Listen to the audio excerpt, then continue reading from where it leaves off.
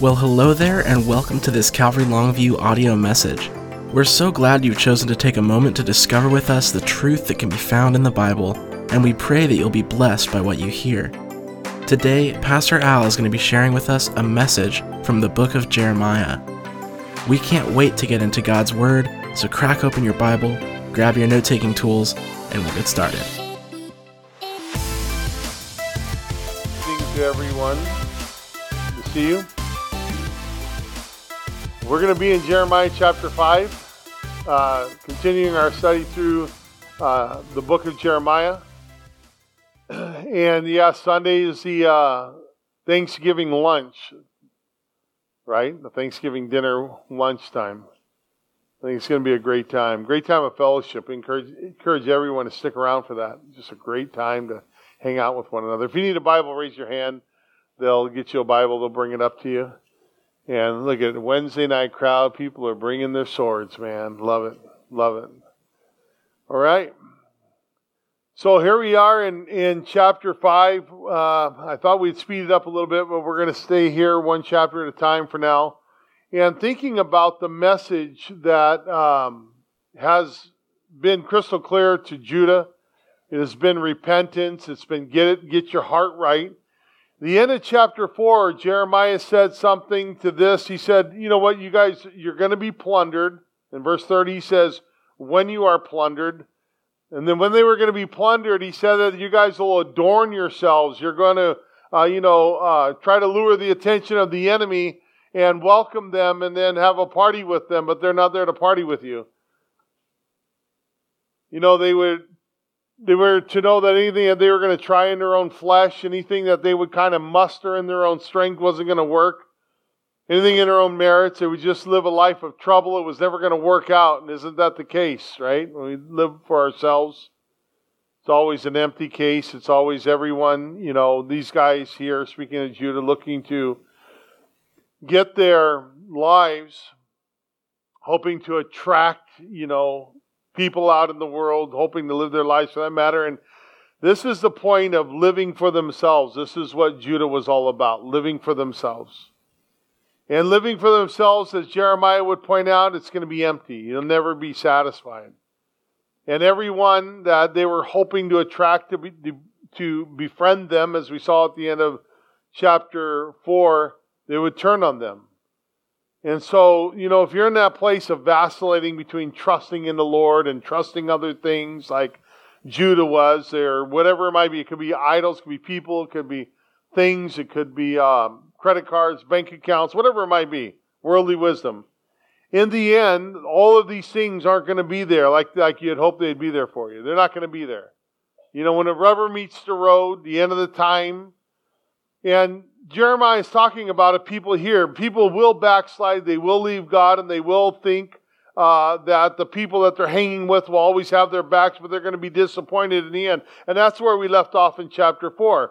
So now we're in chapter 5, beginning in verse 1. Look at what he says. He's telling them that judgment is imminent. It's going to happen. And he says in verse 1, run to and fro through the streets of Jerusalem. See now and know. So he's telling them this. Look, the message is clear. You walk down, I've never been in New York City as far as downtown, but seeing the pictures, right, on New Year's Eve, maybe some of you guys have been down there, and they got these big billboards, just, here's what's happening, here's the next greatest sneaker, or whatever's going on. They even have live TVs down there. But this message is very clear that the Lord is bringing forth through Jeremiah. And he says, see now and know, and seek in her open places, and see if you can find a man, if there is anyone who executes judgment, who seeks the truth, and I will pardon her. Though they say, as the Lord lives, surely they swear falsely. So here's what Jeremiah is saying. He's saying judgment is coming. Right? The judgment is coming. And he says, but the thing here is, can you find anyone to stand up for truth? Is anybody going to stand up for truth? Stand up and walk in the truth. That's what he's asking here. And so the Lord, through Jeremiah, asks if anyone is going to stand up for justice. Now, think about it today. Think of the world that we live in. Truth. Not what we presume to be truth, but what is truth. And to stand up for that, to take a stand in the world that we live in, and to be men and to be women that are saying, you know what? Jesus Christ died for me, and I'm gonna live in that manner, on that path with Him for the rest of my life. In verse 2, notice what it says, though they say.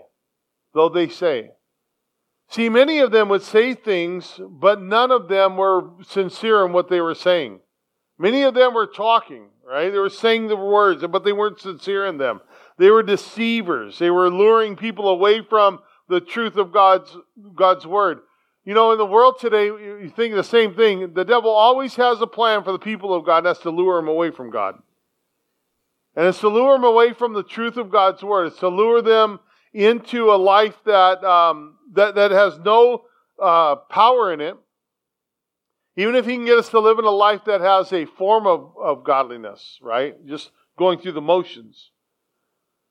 And this is why it's so important for us to be Bereans, to be people of the Word, to study the Word, to show ourselves approved. That way when we see people being lured or the lure out there, that's a lie. I'm not going after that.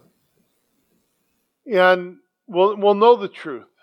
And we'll see when something isn't right, we'll know it. We'll understand it. Because of the truth. We'll clearly identify it. And in doing so, we're going to protect our families. That's what's important. The flocks of our families. We see about from generation to generation how parents not walking with God, it affects the generation and the next generation. Families are torn. I like to look at it in a month, and I say this only, listen, when I talk about myself, when I get the day I got saved, I don't say about to boast of myself, but it means the world to me. It means everything to me. So when I say like December 9th, in another month, in a month, I celebrate my 30th birthday. Wish I was 30. No, I don't wish I was 30. My 30th birthday of walking with the Lord. But it was like, instead of taking a life and a family and transplanting it for the Lord. And instead of, being deceived and living in that life of deception. But now we get to protect. From that moment on, it's about to protect the things that God has given to us. And it would be sad that, here that nobody's going to stand up for the truth. When are men going to be men? And when are they going to stand up for the truth? And they had a long ago, they let the truth go. They let it go. And they had replaced it with these false fallacies or these false prophecies, these things that were coming from what they had hoped to be God, but it wasn't. And they were just satisfying themselves. They were false peace. That's what was offered. It was a false peace, false prophecies going on, but they were buying into it. I mean, look at the world today. It will give you free everything. How do you get free everything? The only thing that's free is salvation. You'll have to pay for something. We were talking about that today. I don't know who I was talking to, Gabe or somebody I was talking about. When you take something out of the budget, it's got to come from somewhere.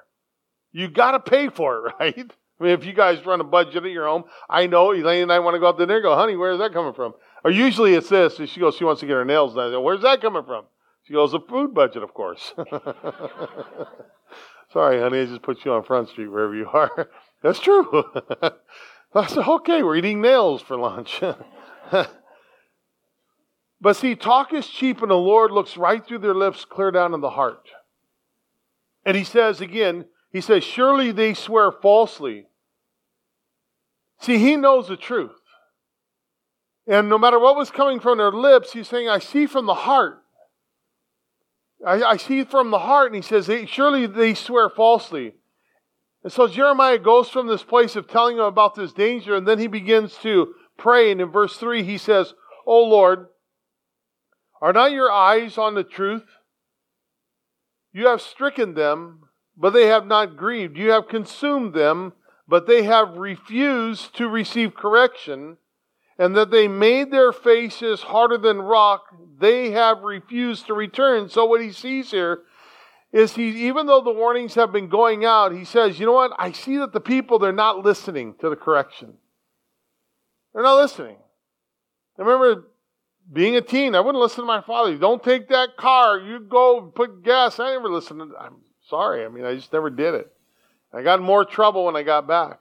But what a sad statement this is. A very sad statement, isn't it?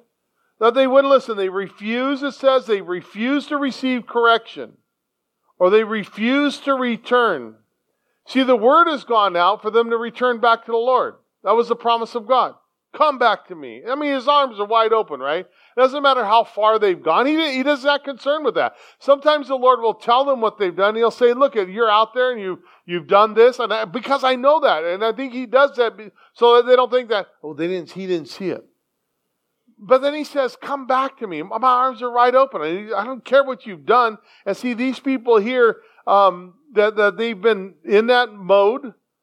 He reminds them of their failures, but he says, you know what? Look at what you're doing. You're refusing to come back. You're refusing to return. But guess what? The word's still going to go out. Maybe you know somebody like this. Somebody like the children of Judah, the inhabitants of Jerusalem. They've backslidden. They're refusing to repent and see. They're refusing to see things the way that God sees them. And you know what? God isn't done with them. Keep praying. Keep praying, because God has this desire far greater than you and I have to see them walk with Him. We all want to see our loved ones walk with Jesus, right? I mean, for real. And even our backslidden friends, family, but we got to just keep on keeping on. And I'll tell you, these people are at the point when they're refusing to receive correction. Man, I'll tell you what, it's like every time I see that, I see a hole being dug deeper. They're digging it themselves. And so listen to Jeremiah's appeal beginning in verse 4. He says this, therefore I said, surely these are poor, they are foolish, for they do not know the way of the Lord, the judgment of their God. I will go to the great nation and speak to them. So he's saying, hey, just give me a shot at it. Just give me a shot at it. Maybe my words will convince them. I will go down to this great man and I will speak to them, for they have known the way of the Lord. They should have known at least the way of the Lord, right? And the judgment of their God. But these have altogether broken the yoke and burst their bonds. Now listen, Jeremiah says they should have known the way of the Lord. A lot of times we will assume because we hear somebody say something about the Lord, right?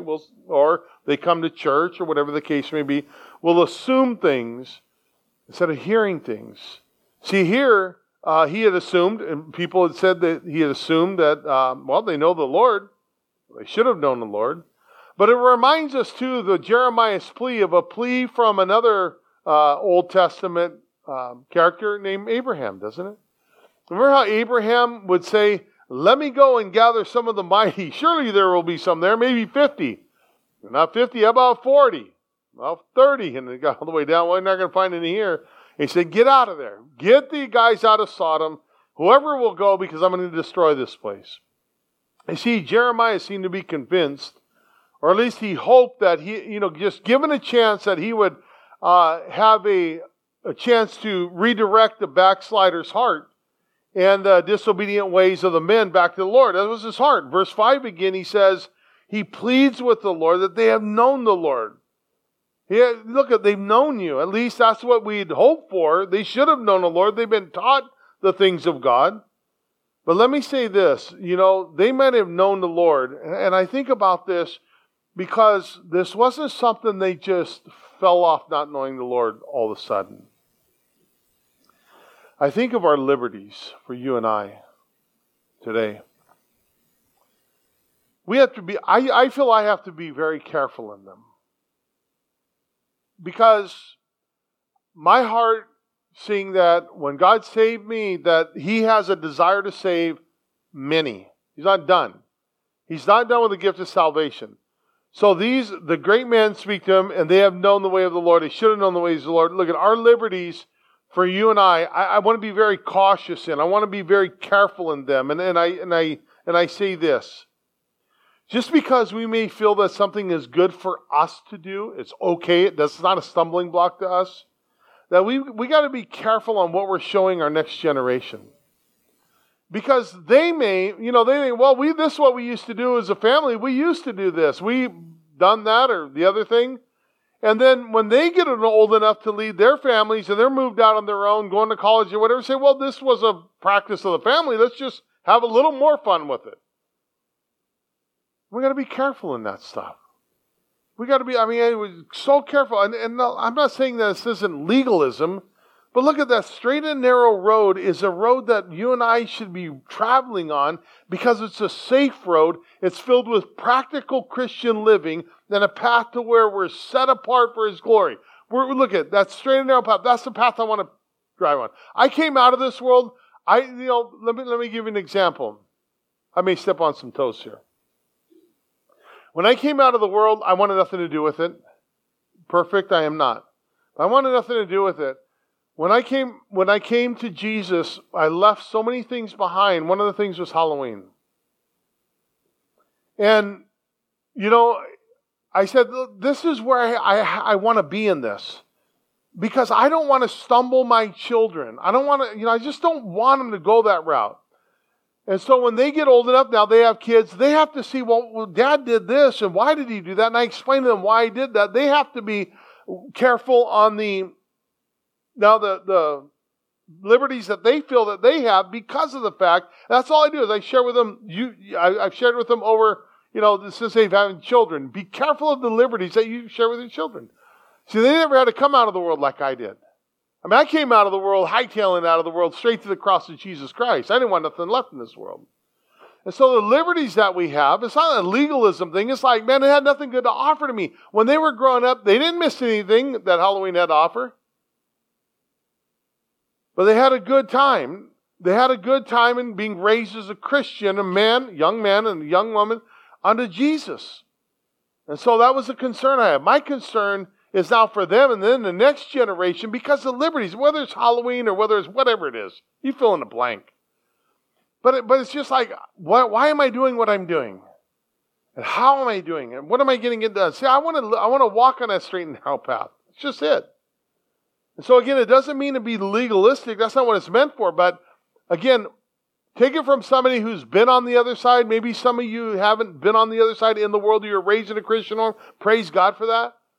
But I was on the other side. When I came to Jesus, I didn't want nothing to do with that world. And so I'm coming into this place. And again in verse 5, he says, they have known the way. They should have known the ways. But they were far from them. Somewhere along the line, somebody started slipping up. It just didn't come overnight. And again, somebody, you think about it, somewhere, somehow.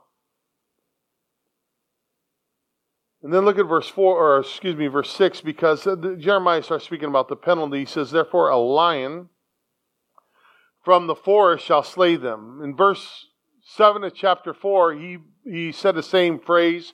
He used the same phrase, a lion is speaking of the Babylonians. He says, a wolf of the desert shall destroy them. A leopard will watch over their cities. Everyone goes out from there shall be torn in pieces. Because God is always just, and he will also tell why these things are going to come to place. Because their transgressions are many, their backslidings have increased. Remember, they wouldn't turn back to him. And so he says, this is why these things are going to take place. Their transgressions were the very reason for their chastening. It wasn't because God didn't love them. And it wasn't that God got a kick out of punishing his children. He didn't have a bad day at the office, come home all grumpy and say, no, I'm going to take it on these guys today. He didn't. It's not like him. See, they were as anybody being chastened because of their own actions. Their own actions. They're backsliding because of the choices that they made. And he points it out to them because their transgressions, their backslidings have increased. They've gone deeper and deeper. Look at verse 7. He asks him, he says, how shall I pardon you for this? Your children have forsaken me and sworn by those who are not gods. They've traded him in for something much less.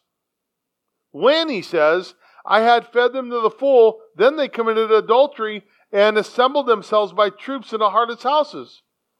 You see, they had once walking with the Lord, they had a heritage, but then they had turned and they had walked so far away from him, and they come to the place to where the Lord is reminding them that I am, I am, and I always will be the answer for you. There's not going to be another, they had forsaken him, and there's not going to be another answer that we can hope for. And there's not going to be I hope if I just wake up, everything will be better. I'm going to bury my head in the sand, hoping things, no, there's none of that.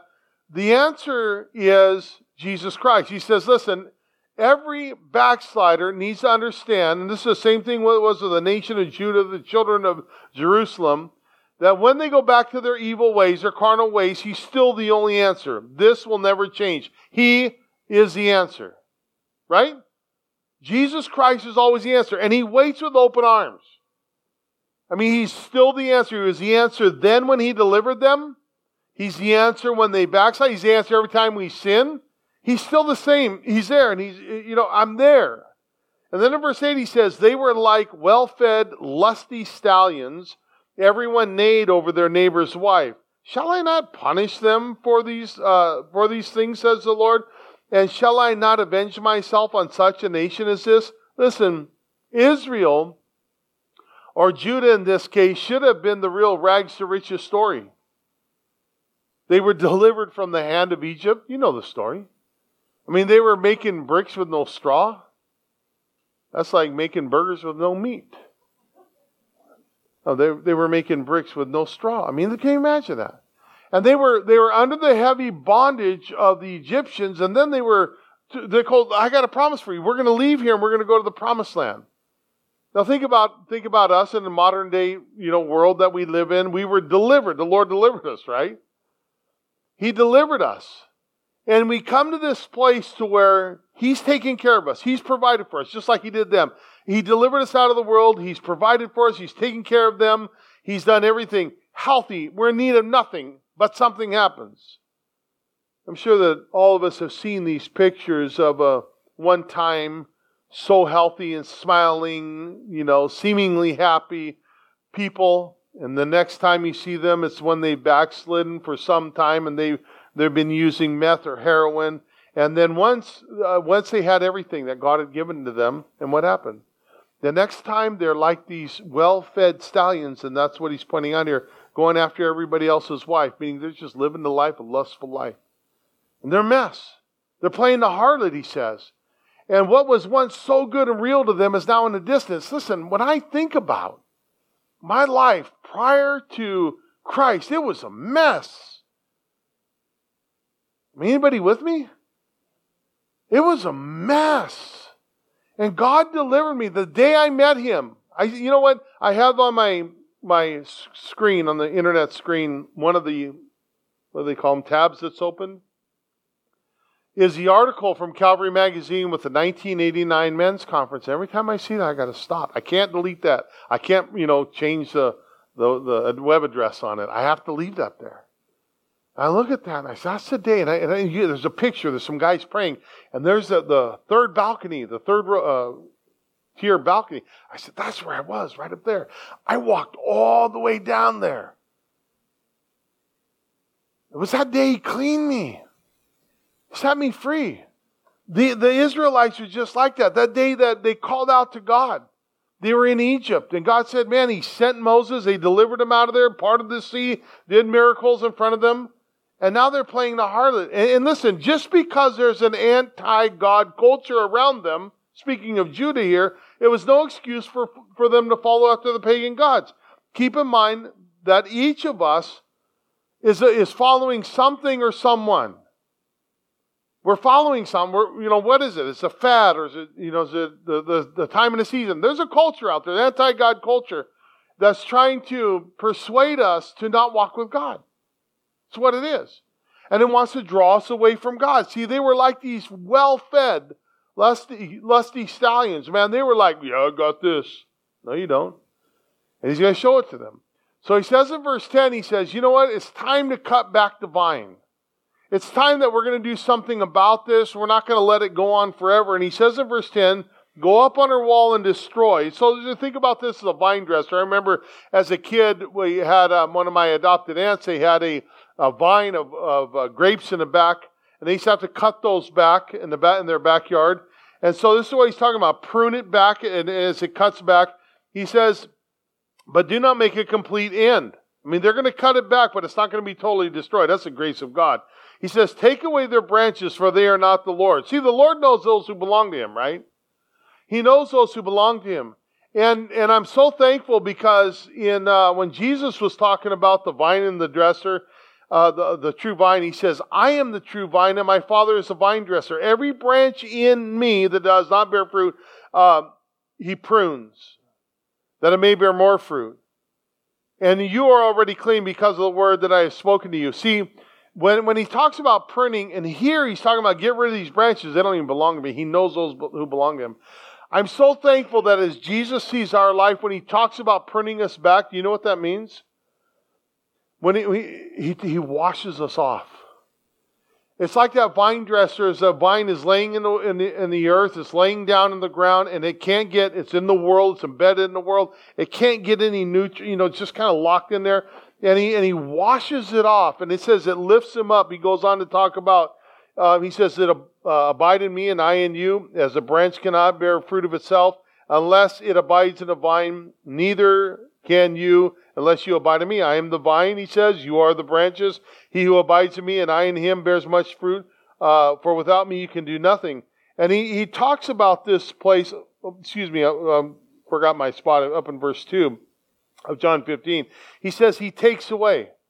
The first thing that he does, he takes away. Doesn't mean he's going to take it out in the burn pile. But for you and I, what he does is he takes it, he says he lifts us up. He puts a kind of a crutch under us. Gets us out of the world.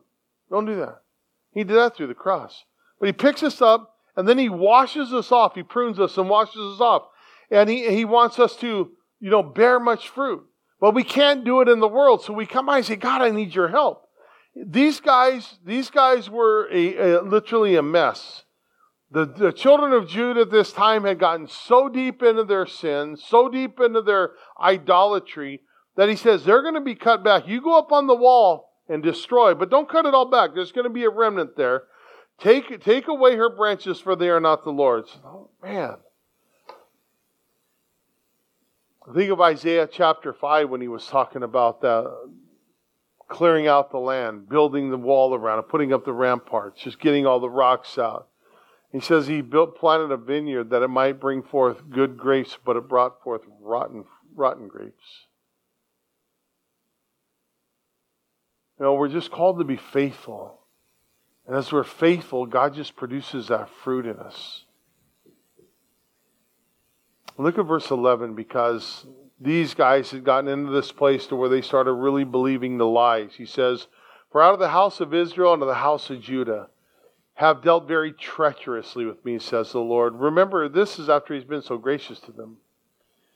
He says they have lied about the Lord. They were saying things that he never said. Their people had come in, we'll see this at the end, to say things he never said. And said, it is not he. Neither will evil come upon us, nor shall we see sword or famine. So the prophets were coming in, the false prophets that is. They were sending this message, the real prophets were coming in from God. They were sending a message, there's going to be a famine, there's going to be all these things. But then the false prophets would come and say, nah, it's not so. Don't believe those guys. They were offering this false hope, and in verse 13 he says, and the prophets become wind, for the word is not in them, thus shall it be done to them. And so the false prophets, they had lied about the Lord. In verse 12, he points that out. They have lied about the Lord. And the people were listening to that, and they were listening to them, and as they were listening, they were obviously taking heed to them as well. They're taking heed to the things that they were saying. They sit there long enough, you start shaking your head, they're starting to believe it. And there was an opposition to what the Lord had shared with them. So he's telling them, he's saying, you know what, guys, this is what's happening. You've dealt treacherously with me. There have been people who've lied about, don't worry about anything. Today they might say, hey, you can live the way you want to live and still be a Christian. It's pretty common out there. But that's not what he said. Jesus would say, as such were some of you. He's saying, look, you were changed. You've been changed. You've been washed. Your lives have been changed. And these people were listening, and not only listening, they were starting to take heed to the things that the Lord had never said to them. They were saying, taking heed to the lie. And listen, there's some things that people say, you might find them fascinating. They're not true. It doesn't mean they're true. They may be tempting or appetizing or whatever the case may be. I don't know. But there has to be, what is the truth factor? How many of our, we got these baloney meters. What is going off? Ding, ding, ding, ding. I ain't eating that stuff. Right? I mean, instead of listening to the truth, that's what they're doing. They're listening to these false prophets who are telling them these lies. They were speaking against the true prophets. They weren't standing up. Nobody's standing up for truth. Nobody's standing up for justice. And they were saying that all of a sudden the prophets, oh, you know those guys, they're just windbags. That's what they're saying. Verse 13, he says, and the prophets become wind. That's what he's calling them. They're windbags. For the word is not in them. They shall, thus shall it be done to them. Call it your windbags. The true word of God is not in them. That's what he's saying. How important is it for us today to have the word of God planted in our hearts? And to know the word of God. That's why we pass out Bibles. We want you to have a Bible. I want you to be a man and a woman of the word, to know the word, to understand the word. Remember the story I said when I first moved up here to start the church, when the old timers, they asked me, so what are you going to do? I said, I'm just going to teach the word. He said, well, too much of the word and they dry up. Too much worship and they blow up. And you better have a good balance. I said, well, whatever. Teach the word. So because of this, because they refused to listen to the Lord, because they refused to take heed to the word as it was going out, verse 14, he says, therefore. They're like telling them, man, you guys are going to pay for it. Therefore, thus says the Lord of hosts, because you speak this word, because of the lies, behold, I will make my words in your mouth fire, and this people wood, and it shall devour them. I don't know about you, I'm pretty sure fire and wood don't make a good combo. And if you're going to speak words of fire and you're going to be wood, guess what? Wow, it's going to catch on. And Jeremiah at this time, he's a young man. Young man, believed to be the son of a priest. He's hearing the things, seeing the things that are going on in his nation, in Jerusalem. And then the Lord gets a hold of him. He says, you know what, Jeremiah? I want you to turn the heat up. You should turn the heat of your message up. Turn the heat of the message up to the people. This is a challenge to any of us. Because in the day and age that we live in too, we have, where are we at? I mean, I'm not talking about being obnoxious with the Word of God and walking around, with picket signs and turn and burn and all this. It has to be the grace of God. But I think that message, the message of grace, has to be boldly preached today. The message of God's grace.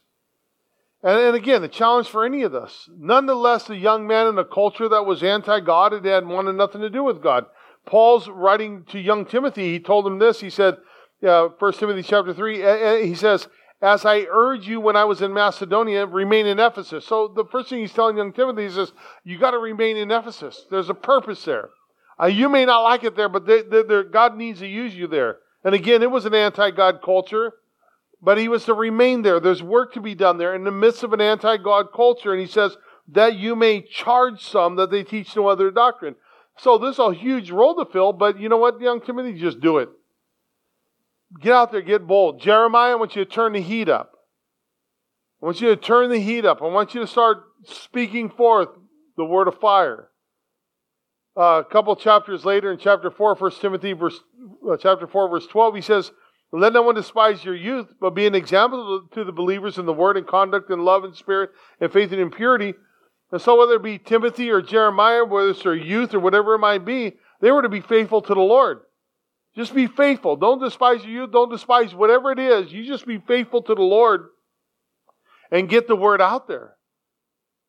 They were speaking lies. Jeremiah, you turn up the heat a little bit. In verse 15, everything that they were going to have, Jeremiah goes in to tell them, everything that you think that you have is going to be burned. It's going to go out for dust. Verse 15 says, behold, I will bring a nation against you from afar, O house of Israel, says the Lord. It is a mighty nation. It is an ancient nation, a nation whose language you do not know, nor can you understand what they say. Their quiver is like an empty tomb. They are almighty men, and they shall eat up your harvest and your bread, which your sons and daughters should eat. So what was meant for your sons and daughters, they're not going to get it. They shall eat up your flocks and your herds. They shall eat up your vines and your fig trees. They shall destroy your fortified cities in which you trust with the sword. So what Jeremiah is saying here is, you know what, guys, everything that you've worked for, everything that you've tried to accomplish, you may as well just kiss it goodbye. That's going. That's the way it is. You want to play in the world, that's the way it's going to be. And because it's going to be gone. And he's telling them that the enemy is going to prevail. The enemy's not your friend. Those people that they were tiptoeing and dancing around with, they're not your friend. And you're going to find it out the hard way. So they're going to prevail and they're going to plunder. And the phrase eat up, if you notice that 4 times here, it's the word devour. And the enemy's going to do exactly this by the word. He's going to eat them up and everything that they have with it. Think of 1 Peter 5:8 where he says, you know, that we are to be diligent, that we should be aware that the enemy is really roaring around. It's not hungry, right? It's not a hungry animal roaring around like a lion, seeking whom he may devour. He's there to destroy, kill, steal, and destroy. And then in verse 18, it testifies to the Lord's grace. Even in the midst of all this, he says, nevertheless, in those days, says the Lord, I will not make a complete end to you. So he's been telling them this. The entire time he says, you know what, you're going to get it. Here's the consequences. You keep doing this. Here's your judgment. Here's a case against you. This is what's going to happen. But I'm not going to make a complete end. I mean, there's going to be a remnant there. And I will not totally destroy them. There's going to be a remnant. And the people, they're going to ask, why? Why will God do all this? And why is he going to do what he says he's going to do? Look at verse 19. He says, and it will be when you say, why does the Lord our God do all these things to us? Then he shall answer them, just as you have forsaken me and served foreign gods in your hands, so you shall serve aliens in a land that is not yours. So they ask, why are you going to do this? And the Lord says this, just as you have done to me, so I will do unto you. I mean, well, it's fair, right? In a sense, he says, you've forsaken me, so I will leave it to your own folly. I'm going to leave you to your own folly. I'm going to let you do what you're going to do. And they've forsaken the Lord, and in doing so, they've invited these foreign gods to take his place in their lives. And because of their decision, they would be taken away by these foreign gods to a land that was not their own. Saying, look, you've forsaken me and you serve these other gods. Well, why don't I just take you to their playland? I'll just let you go. I'll deliver you. If that's what you want. Maybe I'll drive you there, drop you off, open the door. You see, it was as the Lord was saying to them, if you want to serve these other gods in the land that they aren't going to do it here, not in the land that I promised you, I'm going to put your stuff on Front Street. I'm going to put it out there. And if you want to worship idols, I'll deliver you to the land of idols. What do you want? See, there's a choice that each of us has to make, isn't there? There's a decision. And the decision is ours that we get to make. And that's the same message we get to preach. It's not just this heavy thing. It's like, man, what do you want to do today? Look at verse 20. He says, declare this in the house of Jacob and proclaim it in Judah, saying, hear this now, foolish people, just like Paul wrote to the Galatians, you foolish, who has bewitched you? Without understanding, who have eyes and see not, who have ears and hear not. Do you not fear me, says the Lord? Will you not tremble at my presence? Have you placed the sand as the bounds of the sea by a perpetual degree that it cannot pass beyond it? And though its waves toss to and fro, yet they cannot prevail. And though they roar, yet they cannot pass over. They had the problem was these people had no fear of the Lord. They didn't fear of any of the consequences that was going to happen. They just kept blindly going about their business. And listen, I think for us to understand that a healthy, proper, honest reverence for the Lord, when we have that attitude, that mindset, that should keep us from doing evil and being out there in the evil world and going in the evil way. And in this case, it should keep them from backsliding back into their old lives. But they didn't have that. They had no fear. No fear of God. And without a fear of God, they didn't have a fear of the consequences. God can handle this. Began to think, I got strength. I got my own body. I got my own, I'm a man now. And they're going to live out their life the way they want to live it. And they refuse to say, not only do they walk away from Him, from the Lord, but they refuse to see the goodness that God had brought to them. Look at verse 23. But this people has a defiant and rebellious heart. They have revolted and departed. They do not say in their heart, let us now fear the Lord our God, who gives rain, both the former and the latter, in its season. He reserves for us the appointed weeks of the harvest. Your iniquities have turned these things away, and your sins have withheld good from you. For among my people are found wicked men. They lie in wait as one who sets snares. They set a trap. They catch men. First off, it mentions here that they had refused to see the good that God had brought to them. I mean, think of what the Lord has done for them. I've done all this for you. And they've been negligent in thinking about that. And I think of the same thing in our lives. Hasn't the Lord been good to us? Think about where we're at right now. Just right now. Think about where we're at. Yesterday I was driving Elaine to her doctor's appointment, and we were talking about this. None of us deserve what the Lord has done for us, but we were talking about this, just thinking about that.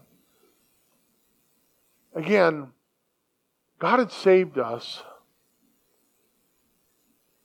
and He saved us by His grace. And not only did He save us, but He planted us into a Bible-teaching church.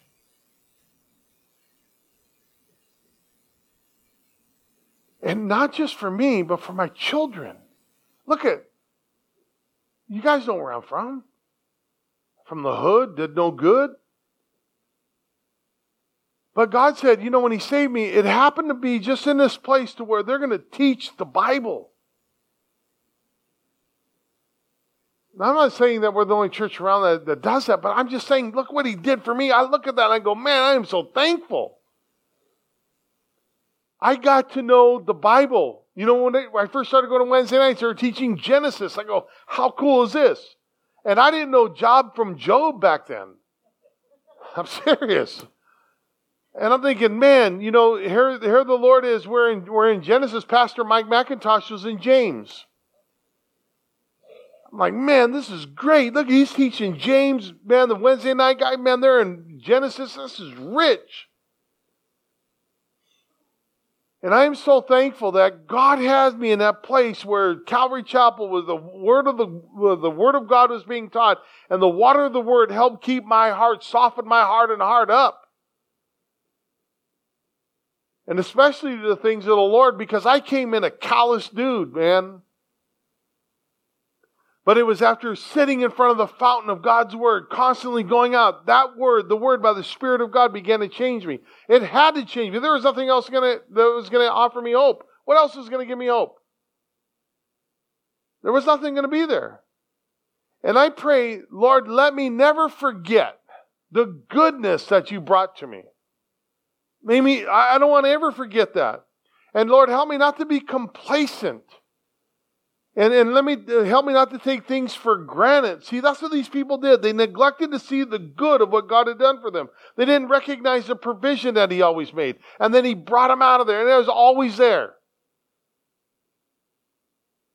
Perfect? Far from it.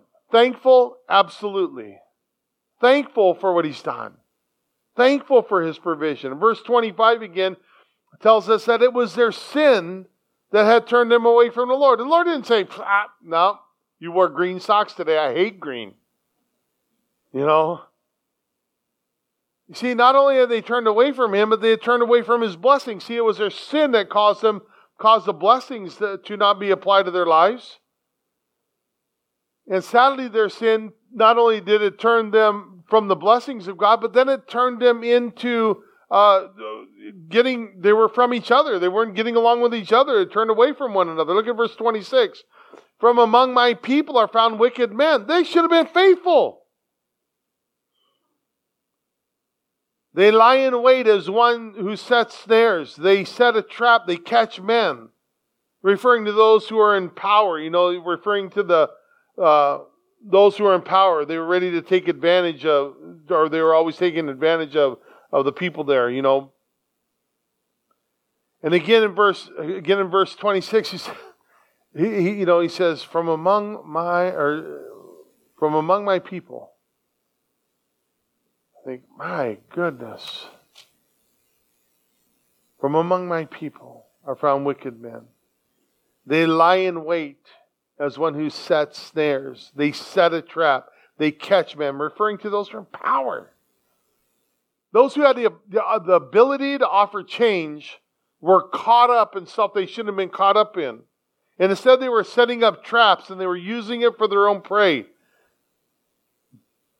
Verse 27, as a cage is full of birds, so their houses are full of deceit. Therefore they have become great and grown rich. They have grown fat. They are sleek. Yes, they surpass the deeds of the wicked, and they do not plead the cause of the fatherless. Yet they prosper, and the right of the needy they do not defend. Shall I not punish them for these things, says the Lord? Shall I not avenge myself on such a nation as this? You look at when the people weren't caring for the people they should have been caring for, they became more concerned with themselves instead of the welfare of others. God says, should I not judge them? Should I not punish them? And then the Lord asked him in verse 29 again, should I not punish them because of these things? And what should we say? No, Lord, cut them some slack. They were supposed to have unity. God created a place for them to have unity. Psalm 133, it says, behold how good and how pleasant it is when the brethren dwell together in unity. They're supposed to have unity. And the word for you and I, for unity today is in Ephesians 4. And Paul writing, he says, I therefore, a prisoner of the Lord, beseech you to walk worthy of the calling in which you were called, with all lowliness and gentleness, with long suffering, bearing with one another in love, endeavoring to keep the unity of the Spirit in the bond of peace. Endeavoring. You make every effort. That's what it says. You can't create peace, or you can't create unity, you got to keep it. And make every effort. Their motives were wrong. Their motives were totally wrong. They were selfish, and they weren't interested in the well-being of others. They were only in it for themselves. God's calling them on it. And then look at the last couple of verses. They followed after anything but God and His Word. It says in verse 30, an astonishing and horrible thing has been committed in the land. The prophets prophesy falsely. The priests rule by their own power, and my people love to have it so. But what will you do in the end? See, the prophets are speaking falsely, which means they were speaking lies to the people. The prophets who were to proclaim the truth of God's word were prophesying lies. The priests who were to instruct the people in the ways of God were instead ruling by their own authority, taking things into their own hands. And all these supposed acts of righteousness that the people were looking at, they may have been in awe over them and Google-eyed or whatever over them. But in all of these, the people just thought, that's cool, I like that. And they began to follow men. They were okay with being led astray.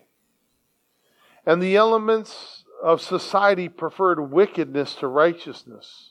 Isn't this a sign of the times today? I mean, what do we see out there? What does society prefer?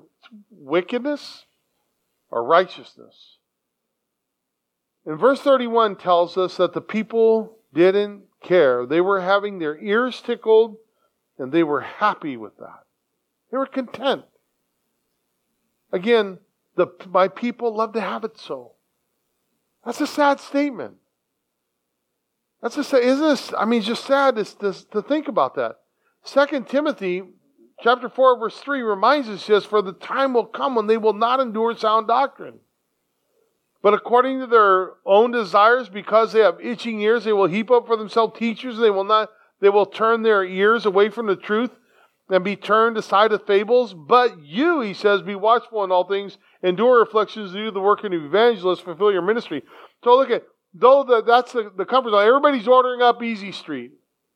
You guys ever seen the drive-through church on the YouTube channel? Whatever it is, the guy goes up and drives. Hey, I think can you do only 2 clapping songs today? It's kind of a fun on stuff. Can you have communion? I want gluten-free, and then I would like, I want to sit in the back. Can you turn the air conditioning at 68? All this stuff. But some really do want itchy ears. They just want their ears tickled. They want their, and they're going to move far away from the truth. But what are you going to do? What am I going to do? I think of the church today. I watched, and again, I watched it for the second time. The church in Iran growing. And the way it's growing, it's pretty incredible what God's doing there. No building, no anything. I start thinking of this stuff. I go, they just have the Word. Just have the Word. They're sharing the Word of God out there. And I think, what are we doing in America to try and attract people to the Lord? You know what we've done? We made a business out of it. Entertainment, that'll get them. Smoke machines, these lights, strobe lights. Hey, trip, man. Good trip out of church. It's legal. Why not teach them the Word and give them the truth? Because the only thing that's going to bring them back is repentance. So the Lord asked him, what do you do in the end? When it's all over. What do you do?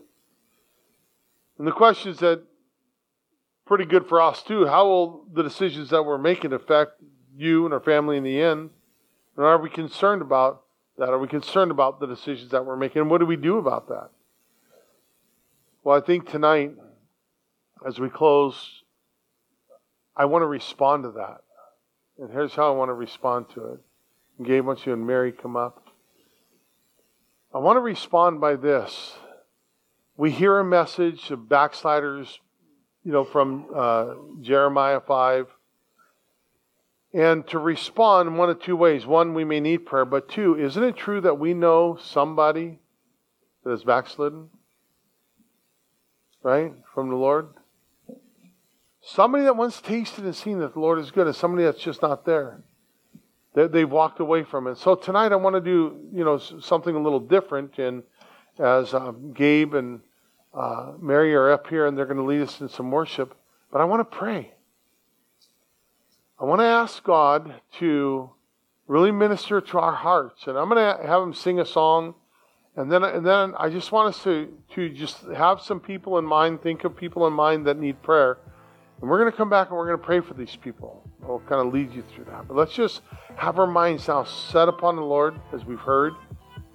It's a tragedy when people walk away from the Lord. It's a tragedy. But we want to do something about it. The thing to do is, look at them, look at them. No. The thing is, let's pray for them. Let's pray for them. And let's, by the Spirit of God, as we're praying, pray to move on their hearts. So you guys lead us in a song, and then we'll come back and we'll pray. Father, thank you again. Move in our hearts, Lord. We hope you've enjoyed spending this time in God's Word, and our prayer is that you'll take it with you and apply it to your life. If you'd like to learn more about Calvary Longview, visit our website at cclongview.com. While you're there, you can find more teachings, request prayer, or even find out how you can get involved with what God is doing in our city. We hope you have an amazing day. We'll see you back here next time, and remember, Jesus loves you, and so do we.